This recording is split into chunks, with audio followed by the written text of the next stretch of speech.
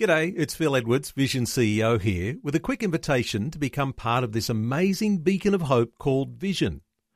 Together we can put our love into action to help people of all kinds build or rebuild their lives on the truth of God. Please consider the part you can play during our upcoming Visionathon appeal, remembering that it's your support that makes Vision possible, including this podcast.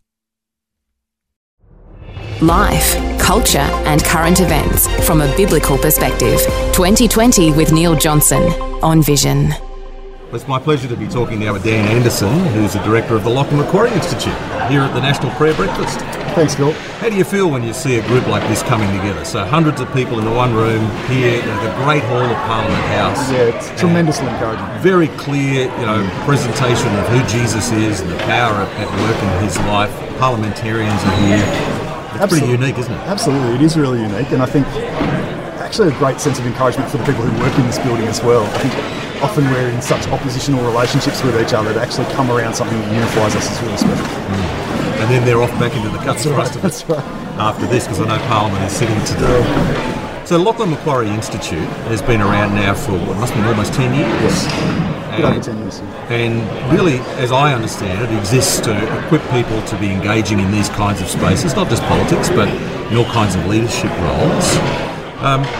How successful has it been, do you think? You've only been in the role for a couple of years, as I understand it. Has it been a success? I think so. It's a hard one to measure, isn't it? Because our goal is actually to be doing something very long term.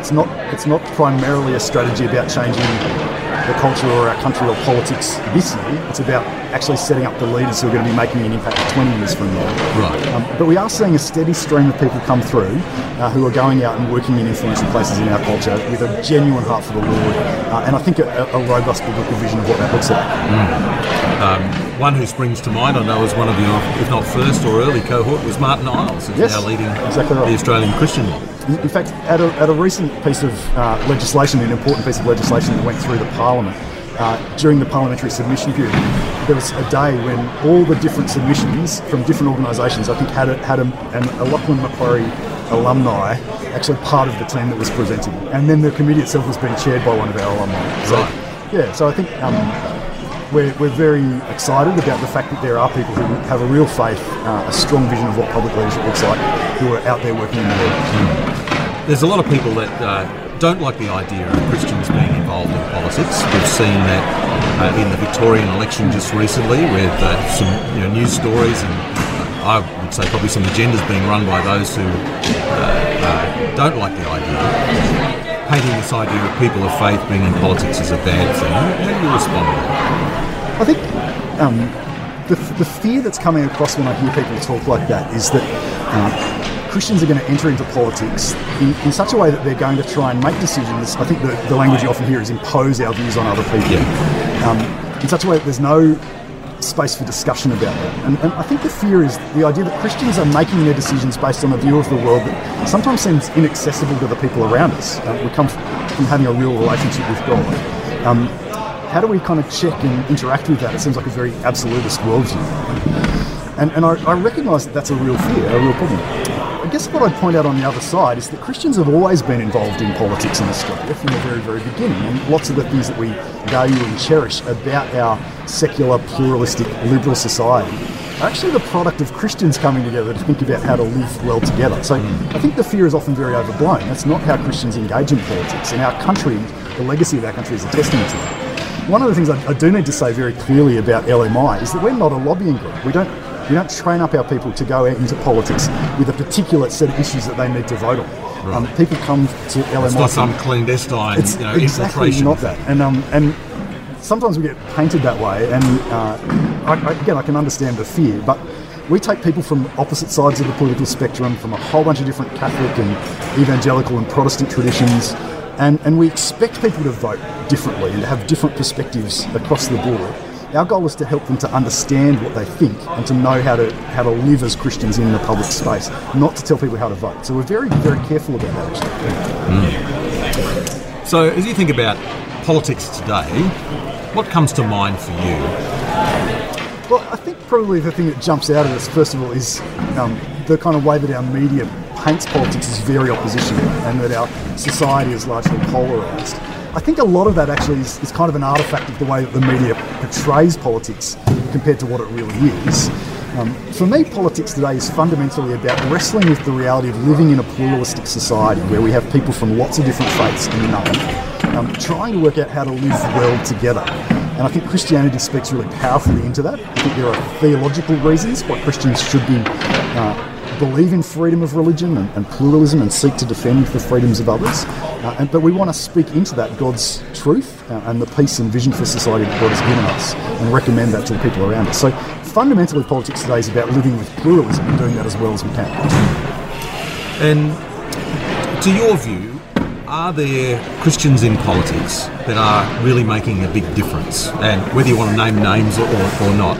And by that I don't necessarily mean with a Christian agenda, so to speak, but just doing really, really good things. Absolutely. Like, that's probably one of the thrills of my job, is to get to know some of those people who are serving in our parliaments. And often they are more the quieter people. I've often heard it said that, like, you know, when you use a megaphone to kind of get your position across, you tend to drive people further away from you. It's often the quieter relational work that actually draws people in and actually starts to produce influence. That old, you catch more flies with honey than vinegar. Absolutely. And I think what you'll see in our parliaments, and they're not often on the media, are the people who have genuine, strong trust in the Lord Jesus, who are working in the committees, on the backbench, sometimes in ministerial positions, actually just to promote the common good, to work in defence or working in welfare. And in our state parliaments, in our federal parliament, in this building, there are wonderful Christian people like that. But I do also want to say that the most effective politics isn't just also the kind that you do when you're elected to sit in Parliament House. There are Christian security guards who serve in this building, who are actually making it possible for us to have robust deliberations in this building, and they're contributing to our political work. There is a vast number of Christian public servants, some of whom are leading agencies, some who are just producing policy reports in this city, and they're doing that with a genuine desire to serve the common good of our country. And I find that inspiring, and I want to keep encouraging Christians into that and helping them to do that really well already. I'm hopefully not misquoting scripture here, but trust in the Lord and do good is something that comes to mind for me. And it's very much, we can't get so consumed with it's just about preaching the gospel, but we actually need to contribute toward a good society. And I think it's fantastic that there are people that are doing just to quickly comment on that, I think one of the tensions that often we feel, particularly in maybe the evangelical tribe, is this sense between the priority of gospel proclamation and how do we do social justice, social vision, good. Yeah, that's right. And it is a real tension, I think. I want to acknowledge that that's real. I feel it in my own life. What we want is a big picture of what a virtuous Christian life looks like, and it's probably made up of a whole range of different themes. And we mustn't let that priority of speaking the gospel go quietly. But to live a virtuous Christian life means to do that in the context of the whole way of blessing a whole bunch of other people as well. And we can do that in politics, we can do that in corporate world, we can do it in all sorts of places. Well, thanks for spending some time today, Dan. And bless you in your work with the Lachlan Macquarie Institute. Thanks, Philip. Yeah, pleasure. It's Dan Anderson from Lachlan Macquarie Institute. Thanks for taking time to listen to this audio on demand from Vision Christian Media. To find out more about us, go to vision.org.au.